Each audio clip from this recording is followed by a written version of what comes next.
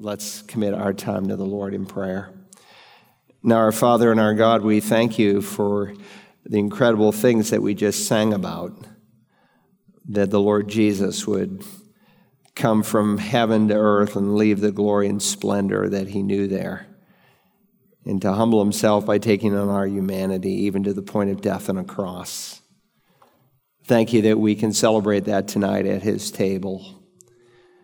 And thank you for the truths that he gave to us through his apostles that we will study tonight about the Spirit of God who has come to fulfill a new covenant.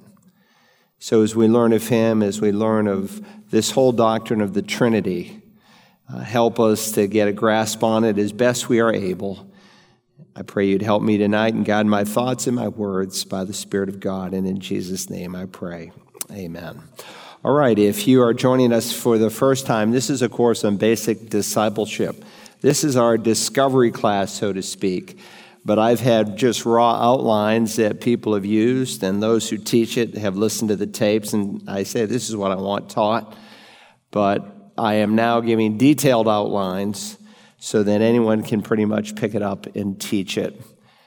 So that's my goal in this. It's a tremendous amount of time and work for me, but I think it will pay off in the kingdom of God. Many churches are using this across the country. They've been using it for years, and every once in a while, every couple of months, a new church calls and say, hey, we'd like to use that discovery class material, and we share it with them. All right, tonight we begin the topic, the doctrine of the Trinity. Now, in our series, there's 21 handouts in this series, and this particular lesson is a predecessor to the filling ministry of the Holy Spirit. So I think it's really important to have some handles on the doctrine of the Trinity to be able to understand more precisely the filling ministry of the Holy Spirit. So that's our objective. This will, I think, take us 3 weeks to get through this handout. As you can see, as a result of the study here on page 2, as a result of the study of this topic, we want to be able to, one, have a clear understanding of what is meant by the triunity of God, to be able to defend the equality of each member of the Trinity, to be able to refute those who deny the personality of the Holy Spirit, reducing him to a force or a concept. And some Christians, sadly, in their thinking, treat him that way. They don't even refer to him with pronouns like he or him, but they refer to the Spirit of God as it. And a misunderstanding of his personhood will lead to really a misunderstanding of how he fills and empowers us. So this will be very, very important. We want to be able to support scripturally. By the way, some people come up and say, I found a typo, scriptural or biblical. Scriptural, biblical, scripturally, those are all lowercase letters. Scripture and Bible are uppercase. Just for your information, but they're used so wrong so often, they'll probably change the rule on it. But right now, I'm following the current rule, all right? So to be able to support scripturally that the Father, the Son, and the Spirit are co-equal and co-eternal members of one another. That's what we want to look at. To be able also to present some helpful illustrations in communicating the triunity of God. Now, by way of introduction, and if you teach this at some point, I usually put kind of an introductory paragraph that gives you the overall objective of the section that we're working on. It has been said, and when you usually say an old preacher said or it's been said, it typically means we don't know who said it. Now, some have dumped this quote on Augustine. He didn't say it. You can't find it anywhere in his writings. Kind of like Calvin said, you're saved by faith alone, but the faith that saves is never alone. Great statement. The Protestant reformers taught it, but you can't find that statement written in a single article by any of the reformers. Who said it? I don't know who said it. I've heard it credited to about 10 different people in the 20th century. But it has well been said, with that said, if you try to understand the doctrine of the Trinity, you will lose your mind. If you deny the doctrine of the Trinity, you will lose your soul. And that's a pretty potent statement. You can't totally figure God out. He is beyond our thinking. We're finite, he's infinite.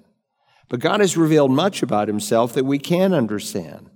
The secret things are known unto the Lord our God, but the things that he has revealed, Moses wrote, he revealed to us and to our children.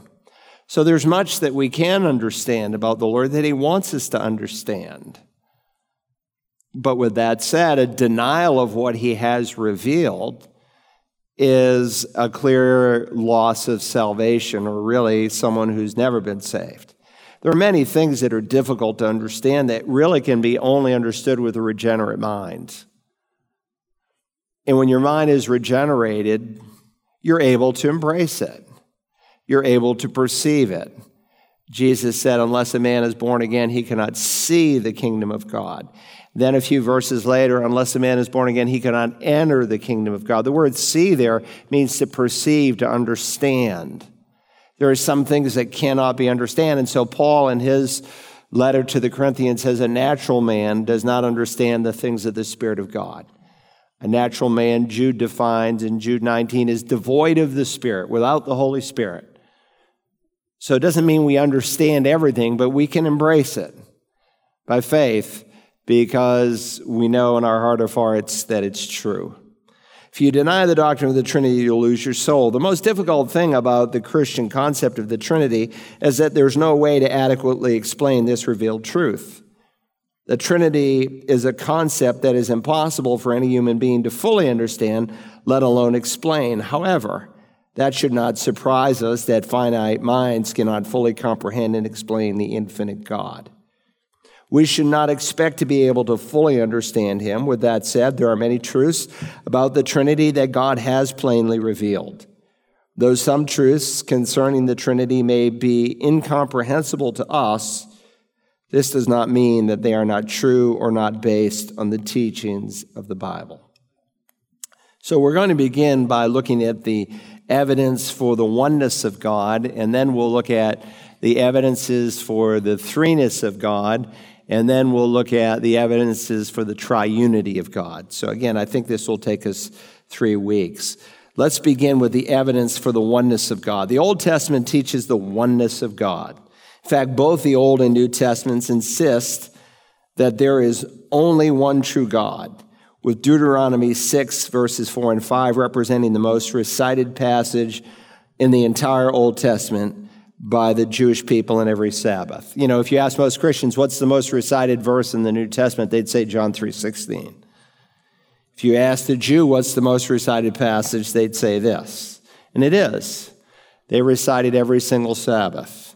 Hear, O Israel, the Lord is our God, the Lord is one. You shall love the Lord your God with all your heart and with all your soul and with all your might. That's what God wants, a complete love from us, because he completely loved us. God doesn't like half-hearted love. He wants total commitment. So this verse, Hear, O Israel, notice here, I note the verse is famously known as the Shema.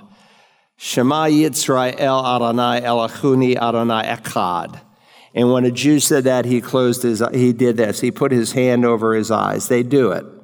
When you go to the wall in Jerusalem, the Western Wall, we used to call it the Wailing Wall, because there was a time, of course, when that other half of the city was off limits to the Jews until the 1969 war.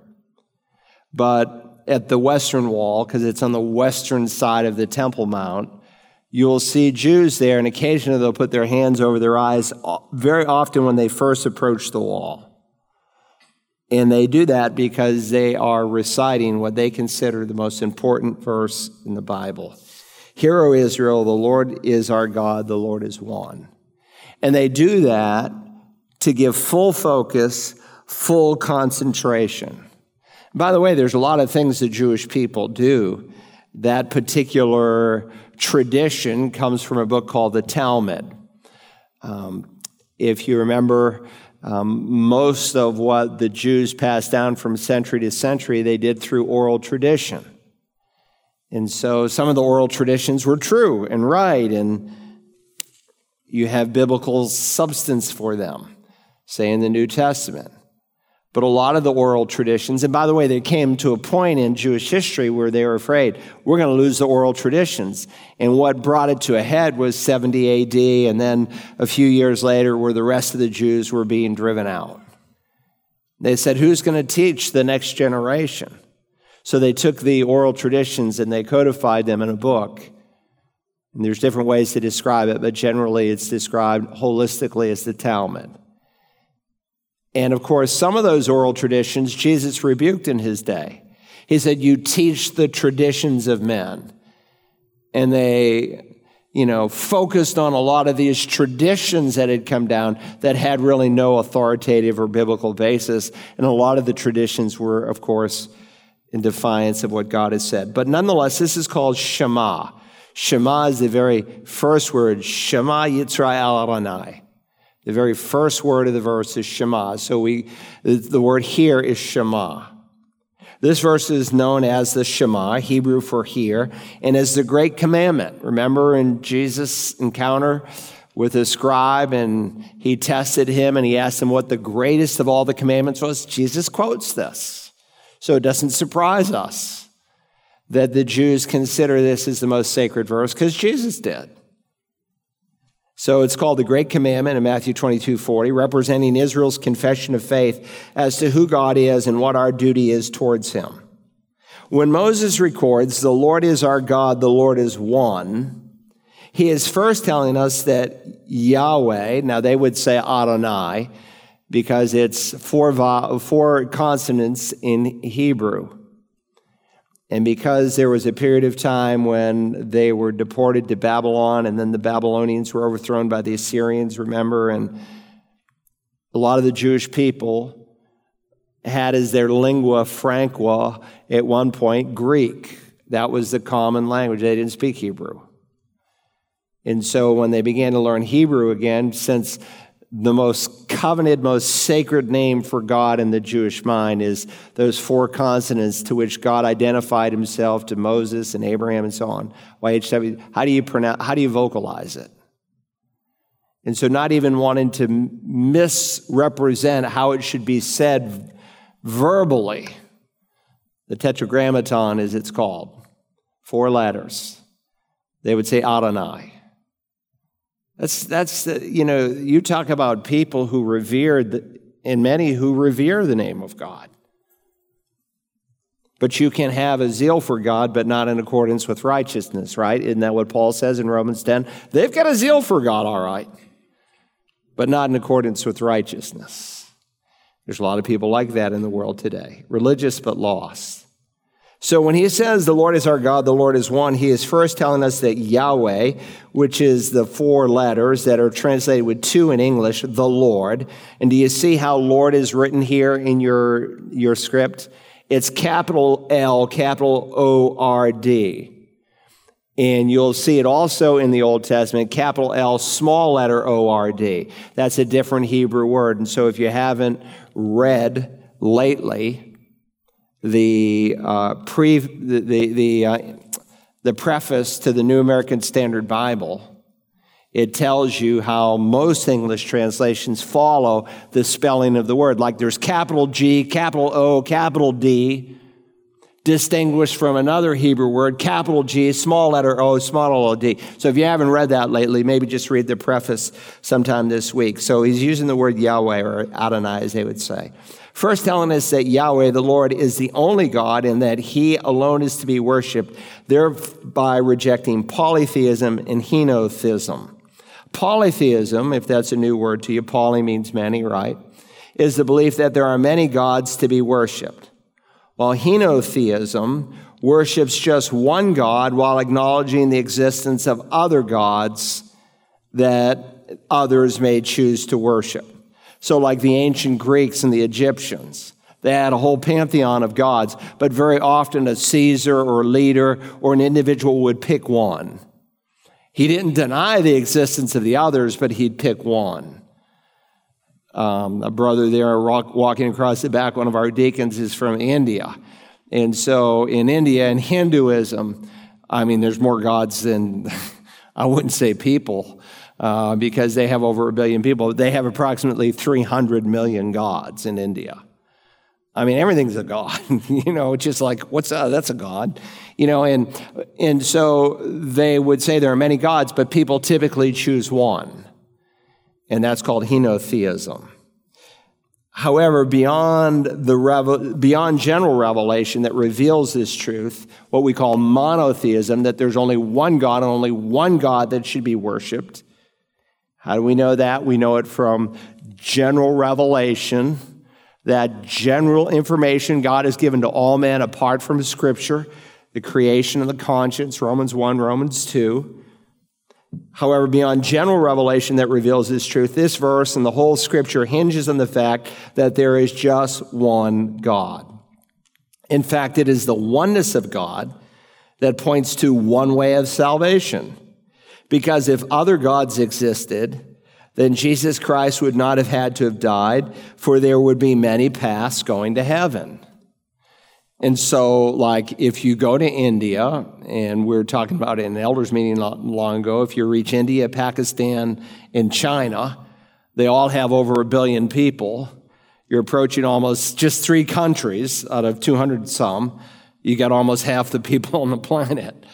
But, for instance, in places like India, you're a follower of Jesus, that's great. They don't have a problem with that. He's just one of many gods. Pick a god, any god, eeny, meeny, miny, mo, kind of deal. Whatever you want to choose. But that's contrary to general revelation that God has given about himself, that there's only one creator. And, of course, the idea that there are multiple gods leads to the truth or the false teaching that there are many paths. Moses, number 7, makes it clear that Yahweh, the Lord, as it's translated, is the only God, and therefore the Lord is to be the sole object of Israel's worship and their allegiance and their affection. So henotheism was a popular theology amongst the Canaanites. And so when the Lord gave the Decalogue, the 10 Commandments, which you find in 2 key passages, right? Exodus 20 and Deuteronomy 5. One day I went over to the Bluffton campus, and it was so cool. One of the kids had the 10 Commandments memorized. Not the way I memorized them as a kid, but from the Scripture itself. I am the Lord your God who brought you out of the land of Egypt, out of the house of slavery. You shall have no other gods before me. Why? Because henotheism was prevalent across Canaan. Pick a god, any god, and God says, no, there's only one God. And that's what he has revealed, not, again, just in creation, but in his word. So, number 8, in fact, the Hebrew is difficult to fully capture in English. And so some translations render the verse in English, the Lord is our God, the Lord is one, placing emphasis on the fact that there is and can be one and only one God. The Lord is our God, the Lord is one. There's one and only God. That's one way to translate the Hebrew, but it doesn't fully capture it. Other translations render the verse, and they're equally correct, because there's not a single way to translate it unless you're going to paraphrase it and write a commentary on it rather than do a verse-by-verse, word-for-word kind of translation. The Lord, our God, the Lord is one. So you have on the one, the Lord is our God, the Lord is one. And then like in the ESV or say the New King James, it says the Lord our God, the Lord is one, placing the emphasis on the truth that God is a unity or whole, that he is one unified and complete person. Because as we'll see in a moment, that is brought out in the Hebrew as well. Both truths are brought out in the original and serve as an affirmation of God's triunity, which we will examine in detail in this handout. And again, be patient. It will take us 3 weeks. The Old Testament clearly affirms God's oneness. And so Solomon can pray on the day he dedicated the temple to God. That's a great event if you haven't read 1 Kings 8 lately, where they dedicate and they call all the people. And it's a powerful scene that God unfolds, and they bring the Ark of the Covenant into the Holy of Holies, and God's presence fills the place. And anyway, in the prayer it says, "And these words of mine with which I have made supplication before the Lord," this is from 1 Kings 8, 59 to 61. "These words with which I have made supplication before the Lord, be near to the Lord our God day and night, that he may maintain the cause of his servant and the cause of his people Israel, as each day requires, so that all the peoples of the earth may know that the Lord is God, there is no one else. Let your heart therefore be wholly devoted to the Lord our God, to walk in his statutes and to keep his commandments as at this day." Now, sadly, I note here, in the thinking of most Jewish people today, these verses teach that the Lord is God, there is no one else, and for them this disqualifies the New Testament teaching of one God existing in three persons. Now, I should say in the same breath, there have been Jewish people converted by reading Genesis 1:1. Because as I'll show out, I hope to share in just a moment, it's in the very first verse, in the front door, God is in kernel form affirming his triunity. So it's amazing, rabbis who've scratched their heads and they say, Genesis 1:1, and they get stuck. And others put their heels in and they put emphasis, there's only one God, and these Christians worship three gods, so Christianity must be false. Now, what leads people to false conclusions?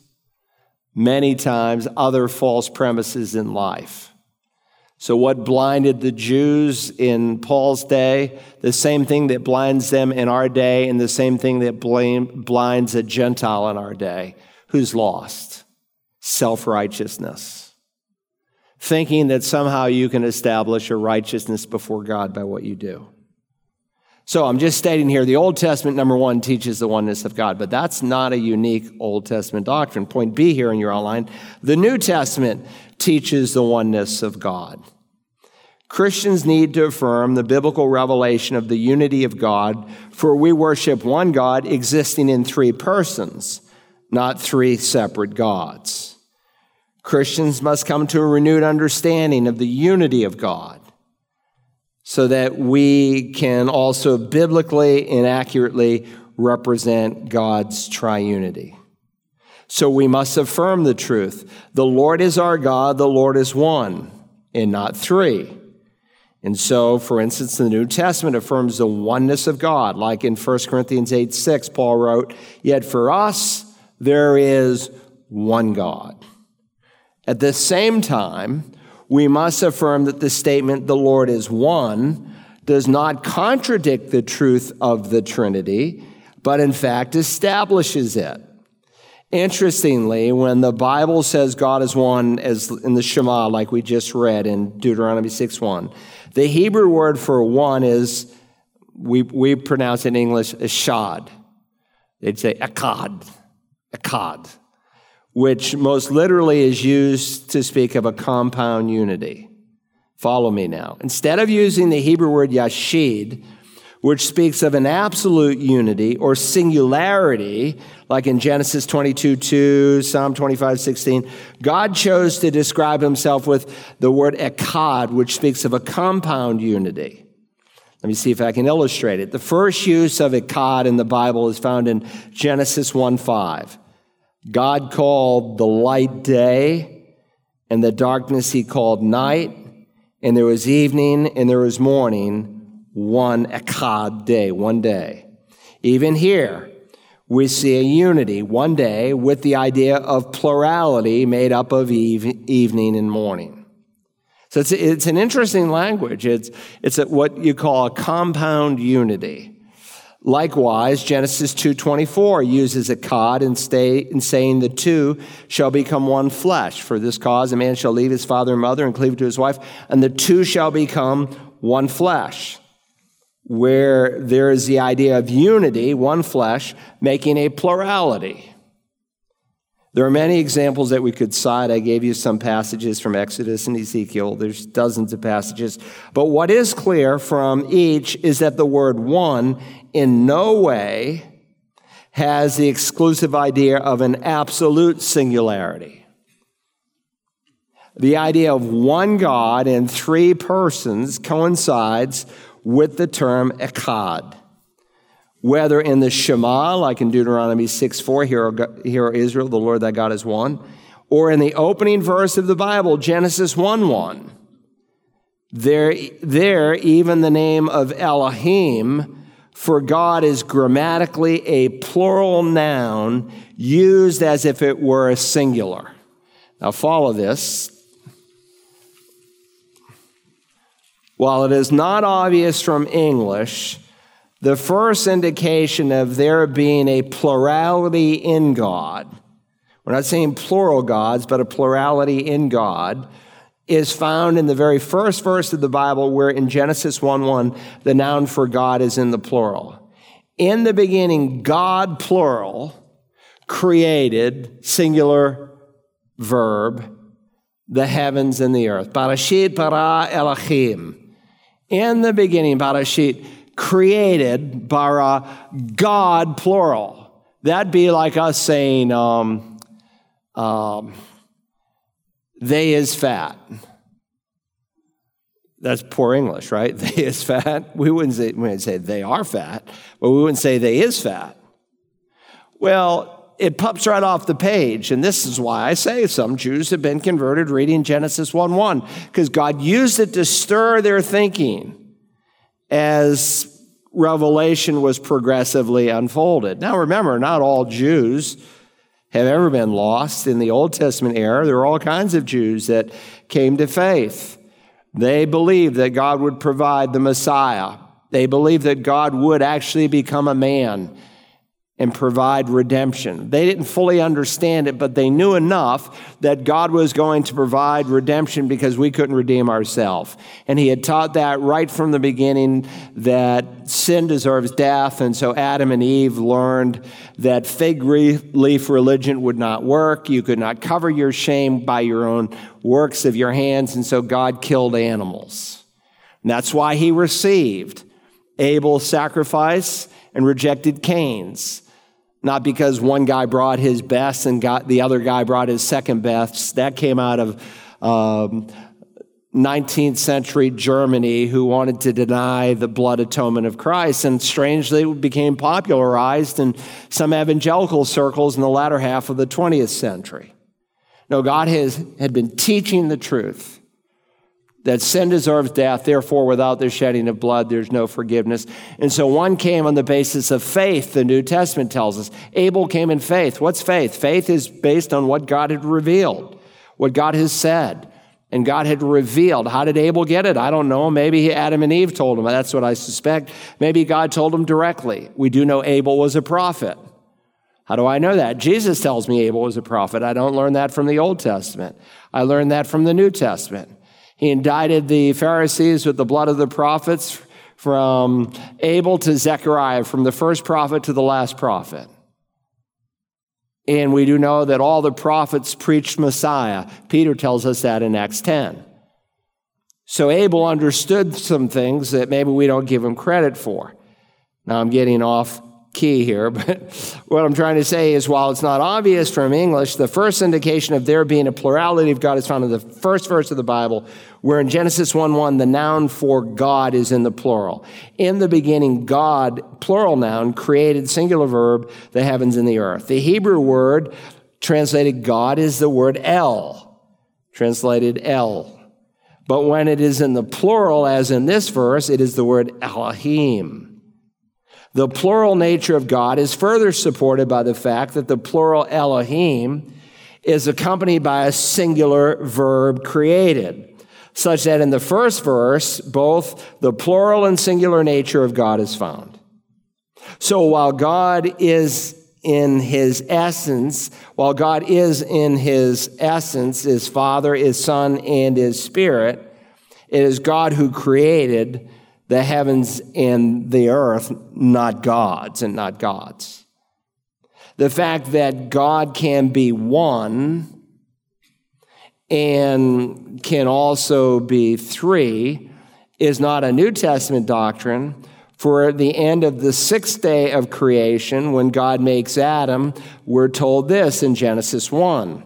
And notice the plural pronouns I have underlined. Then God said, let us make man in our image, according to our likeness, and let them rule over the fish of the sea and over the birds of the sky and over the cattle and over all the earth and over every creeping thing that creeps on the earth. God created man in his own image. In the image of God, he created him. Male and female, he created them. Now, while these verses do not explicitly teach the Trinity in full, neither do these verses deny the Trinity, as they are consistent with the progressive revelation God has given of himself. Now, that's an important term. Let me pause on it, progressive revelation, because when conservative theologians use that, what they are saying is that God unfolded truth over the course of time. When a liberal pastor or theologian uses it today, by progressive revelation, he means that God is continuing to give new revelation about himself, that the canon of Scripture is not closed. So I'm using it in the historical, biblical way the church fathers used it, and the idea that God unfolded things. We have in Genesis 1:1 a plurality in God's being. But we don't know everything about the Trinity, do we? And so God is going to unfold his truth with time. So 19, the New Testament, which with its fully revealed teaching on the Trinity, is entirely consistent with God's oneness. So that James can say, and some of you are reading the book once a week, and many of you have told me that, and I'm so pleased. You'll remember this verse. You believe that God is one. You do well. The demons also believe and shudder. Contextually, you have an orthodoxy, an orthodox statement about God, but that doesn't necessarily make you a believer. You can believe a lot of orthodoxy and still be lost. Jesus Christ likewise affirms the oneness of God when being tested by one of the scribes as to what commandment is the foremost of all, to which he responded by quoting the Shema. Jesus answered, the foremost is, here it is, Hear, O Israel, the Lord our God is one Lord, and you shall love the Lord your God with all your heart, with all your soul, with all your mind, and with all your strength. In addition, the Apostle Paul in verses like 1 Corinthians 8, 4 through 6, also clearly taught that God is one, while at the same time mentioning the Lord Jesus as the creator of the world, a work that God can only do. We will come to a later handout because it's such a critical topic on the deity of Christ. But there are many ways to demonstrate from the New Testament, especially when you're dealing with various cults and aberrations from historical Christianity, that Christ is God, among other things, because he does things that only God can do. One of the things that only God can do is only God can create. Therefore, concerning the eating of things sacrificed to idols, we know, Paul writes, that there is no such thing as an idol in the world, that there is no God but one. In other words, these little pieces of rock and stone and glass and copper or whatever you make your idol of, you call it a god, but there's no such thing as an idol in the sense that it's a god. Now, is there idolatry? Yes. Do people call things idols? Paul's not denying that. He's dealing with that whole subject in the whole chapter. But he says there's no God but one. So again, he's affirming the oneness of God. For even if there are so-called gods, whether in heaven or on earth, as indeed there are many gods and many lords that men worship, yet for us there is but one God, the Father, from whom are all things, and we exist for him, and our Lord Jesus Christ, by whom are all things, and we exist through him. So he's affirming the oneness of God, and yet in the same breath he mentions two members of the Godhead. So that brings us to Roman numeral 2, evidences for the threeness of God.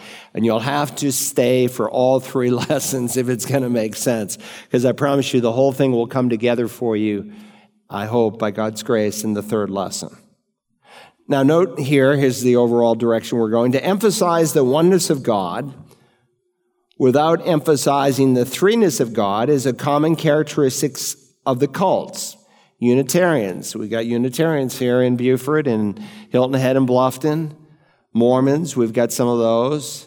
Jehovah's Witness, we have them. The Bible teaches the oneness of God and the threeness of God, and thus the triunity of God. Christians have affirmed, dating back to the earliest centuries, that the Father, Son, and Holy Spirit are each God. Even so, the various creeds written in the history of the church have affirmed this truth when it came under attack.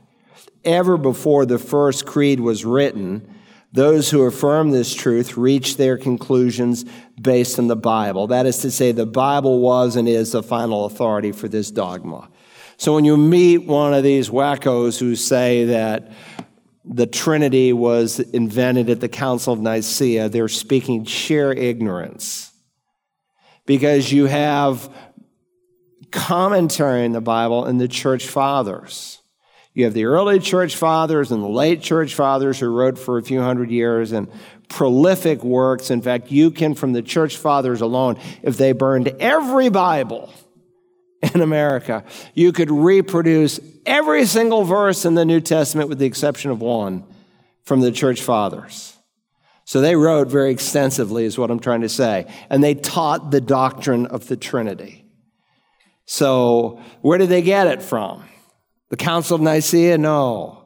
The Council of Nicaea was just articulating what Christians had been affirming since the start of the church. So we begin with the Father is recognized as God, the Son is recognized as God, and the Spirit is recognized as God. Now, dealing with the deity of the Spirit's a little more complicated, so we'll focus on that next week. But let's see if we can deal with these first two members of the Godhead. First, the Father is recognized as God. The Bible asserts the deity of each person in the Godhead and unequivocally declares that the Father is God. The fact that the Bible teaches the Father is God is so well received that virtually no one ever denies this truth. But we still need to address it, right? For instance, in 1 Corinthians 8:6, someone asked me, what does 8:6 mean? Again, this is the day we're living in. People are so new to the Bible. And that was a great question they asked.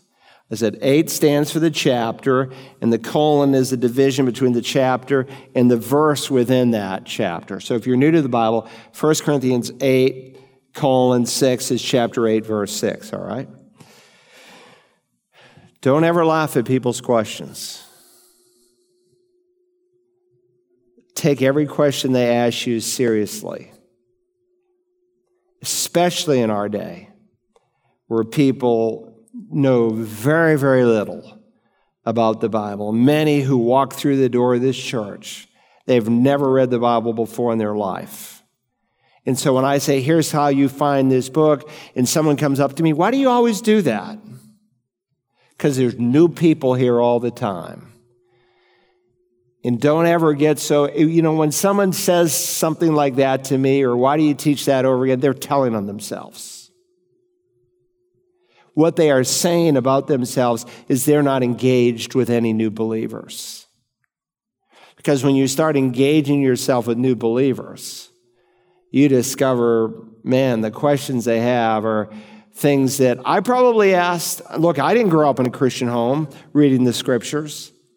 I never opened a Bible till I was 18. So don't take every question seriously. So in 1 Corinthians 8:6, Paul states, for there is but one God, the Father, from whom are all things, and we exist for him. The Lord Jesus, when praying to the Father in John 17:3, again, he's affirming the deity of the Father. This is eternal life, that they may know you, the only true God. Now, sometimes the word God, most of the time the word God, when it appears like that in the New Testament, it's a reference to the Father, but not exclusively. can refer to the Spirit, and it can refer to the Lord Jesus. But to differentiate the various members of the Godhead, typically the word God is in reference to the Father, as in the context of these two verses. Likewise, in support of the deity of the Father, 1 Peter 1:2 informs us that our salvation happened by the foreknowledge of God the Father. That's an important verse. God chose us according to his foreknowledge. Someone wrote me yesterday, I haven't answered him yet. They said, are you a Calvinist? And that's a loaded question. Calvinism is like, people think of it just in terms of, God chose this guy to go to heaven, this guy to go to hell, or whatever. But Calvinism is a whole system of theology that affects every realm, the end times, the local church, everything. And it all comes down to how you view Israel. So Calvin thought the church was the new Israel, therefore in Geneva we'll have a theocracy. So when Michael Servetus was guilty of heresy, he said, let's have him killed. Imagine that. Someone comes to our church and, he's shaky on his dog. Burn that fellow at the stake. That's what Calvin did. Anyway, but this term foreknowledge, prognosko, just means prior knowledge. And there are examples in the New Testament where that's just what it means. Paul said, you knew about me, prognosko, beforehand, what I was like in the book of Acts.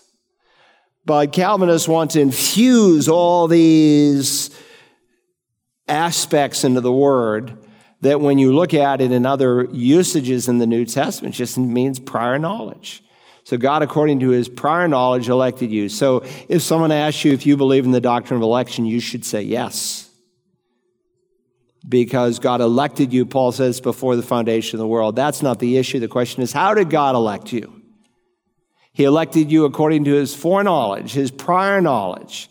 In eternity past, he could look down the corridors of time, see who would respond to his general revelation, and those whom he gave the gospel, and whether they would believe or not. That doesn't change your free will. Paul breaks out into a benediction in his letter to Timothy saying, now to the King eternal, immortal, invisible, the only God, be honor and glory forever and ever. Amen. Again, a reference contextually to the Father. When Paul was defending his apostleship, he states this in Galatians 1:1, the opening verse. Paul, an apostle, not sent from men, nor through the agency of man, but through Jesus Christ and God the Father who raised him from the dead. That there is one God and Father of all, who is over all and through all and in all, is almost never disputed from the Bible. So it's not a point of rub, but for me not to at least substantiate it from the Scripture would be erroneous as well. So in describing the Father as God, the Lord Jesus said this in John 6:27, do not work for the food which perishes, but for the food which endures to eternal life, which the Son of Man will give to you, because you don't earn it, which the Son of Man will give to you, for in him the Father, that is, or even God, has set his seal. The Son is also recognized as God. A rejection of the deity of Christ is often the issue that keeps someone from becoming a Christian. This teaching is so very important, we will spend an entire handout on the topic later on in this course.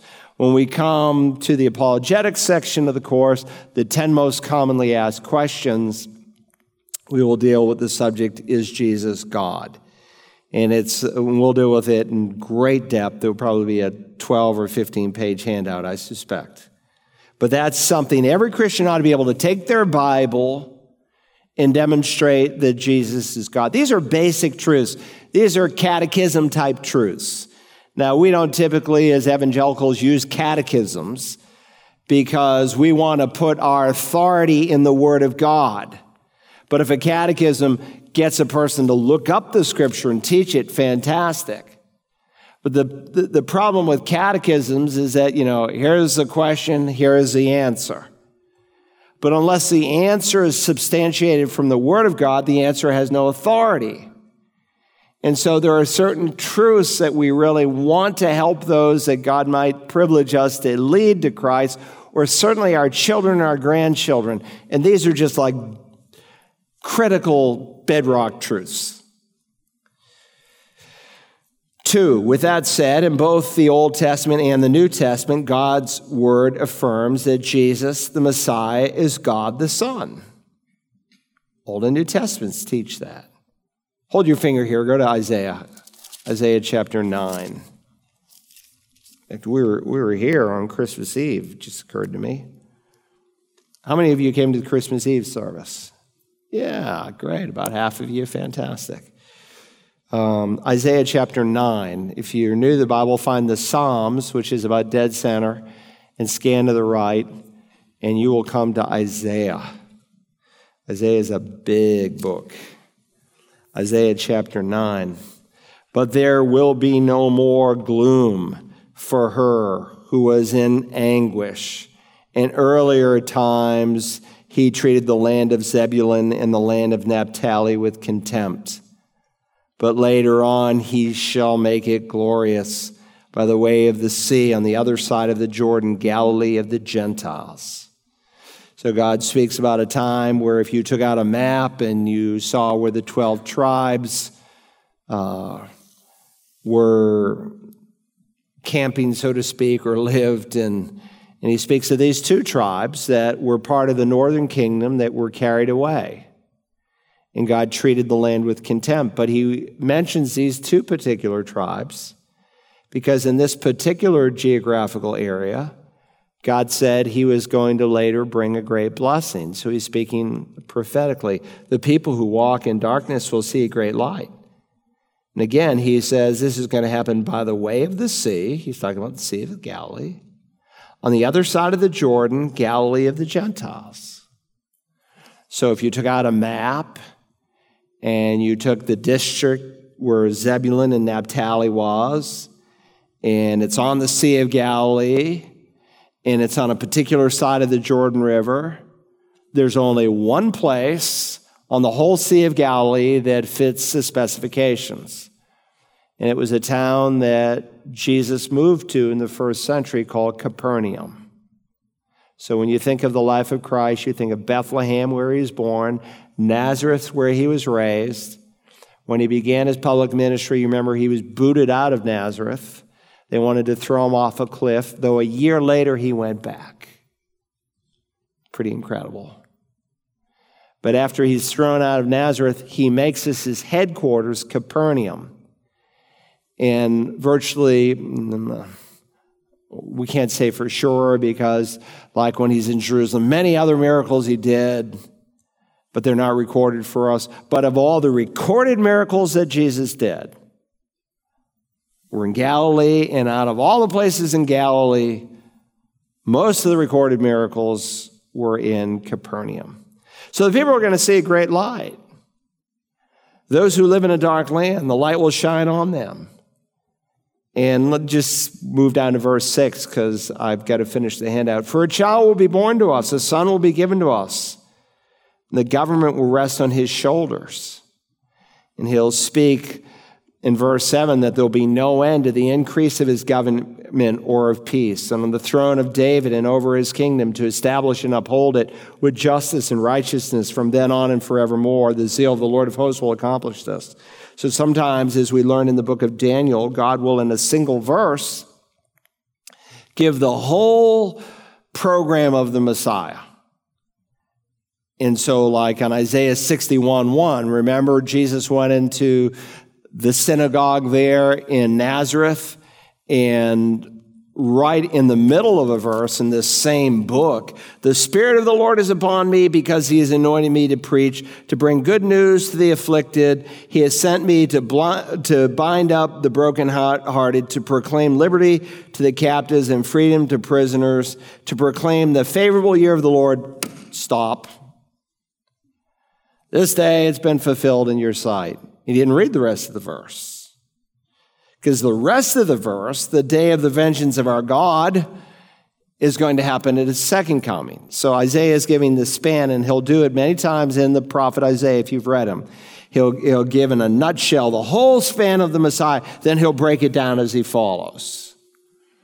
And so the fact that the government's did not rest on his shoulders at his first coming was for the simple reason that's going to happen at his second coming. But this one who is coming, his name. And when you think of a name here, it's not like we use names. These names, oftentimes in Scripture, a name is like a character description. And sometimes we use it that way loosely in English. We'll say like, well, he made a name for himself, right? So it's not like people went around, hey, wonderful counselor. They didn't call Jesus one. Someone called him the Bible line. Fantastic question. Why don't we call Jesus Emmanuel? His name shall we call him Emmanuel? Because that's one of the character descriptive throne names of the Messiah. His name will be called Wonderful Counselor. That's one term in the Hebrew. I know a few English Bibles break it up like wonderful, counselor. It's one term in Hebrew, Wonderful Counselor. These are couplets. Wonderful Counselor, Mighty God, Eternal Father, Prince of Peace. And sometimes people have broken them up in their mind because of maybe Handel's Messiah. Wonderful Counselor, like these are two. No, it's Wonderful Counselor.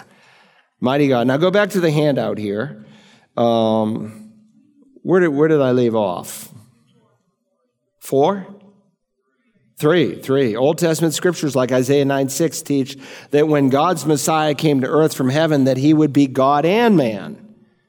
For a child will be born to us. His name will be called Wonderful Counselor, Mighty God, Eternal Father, Prince of Peace. For a child will be born to us, and then a son will be given to us. Understand that it is not just a repeat of the same thought, for there are two truths that are unfolded here. For a child will be born to us, that speaks of the humanity of Jesus. A son will be given to us, speaks of the deity of Jesus. Isaiah announces that the child is to be born, that the child to be born will be this son given. The idea is also explained by Paul. In the fullness of time, God sent forth his son born of a woman. So Jesus was not just born into the world, Jesus was sent into the world. And so he describes himself in that fashion in John 3. Remember with Nicodemus in the new birth? For the Lord Jesus was not only born into the world, but he was sent into the world. Because Christ was not only born into the world, but was also sent, the Apostles' Creed reads that Jesus was, quote, begotten, not made. Reading further in Isaiah, and we'll discuss that when we come to the handout on the deity of Christ. Reading further in Isaiah, his name will be called Mighty God. So not only was Messiah to be called Wonderful Counselor, but Isaiah predicted that he would also be called Mighty God.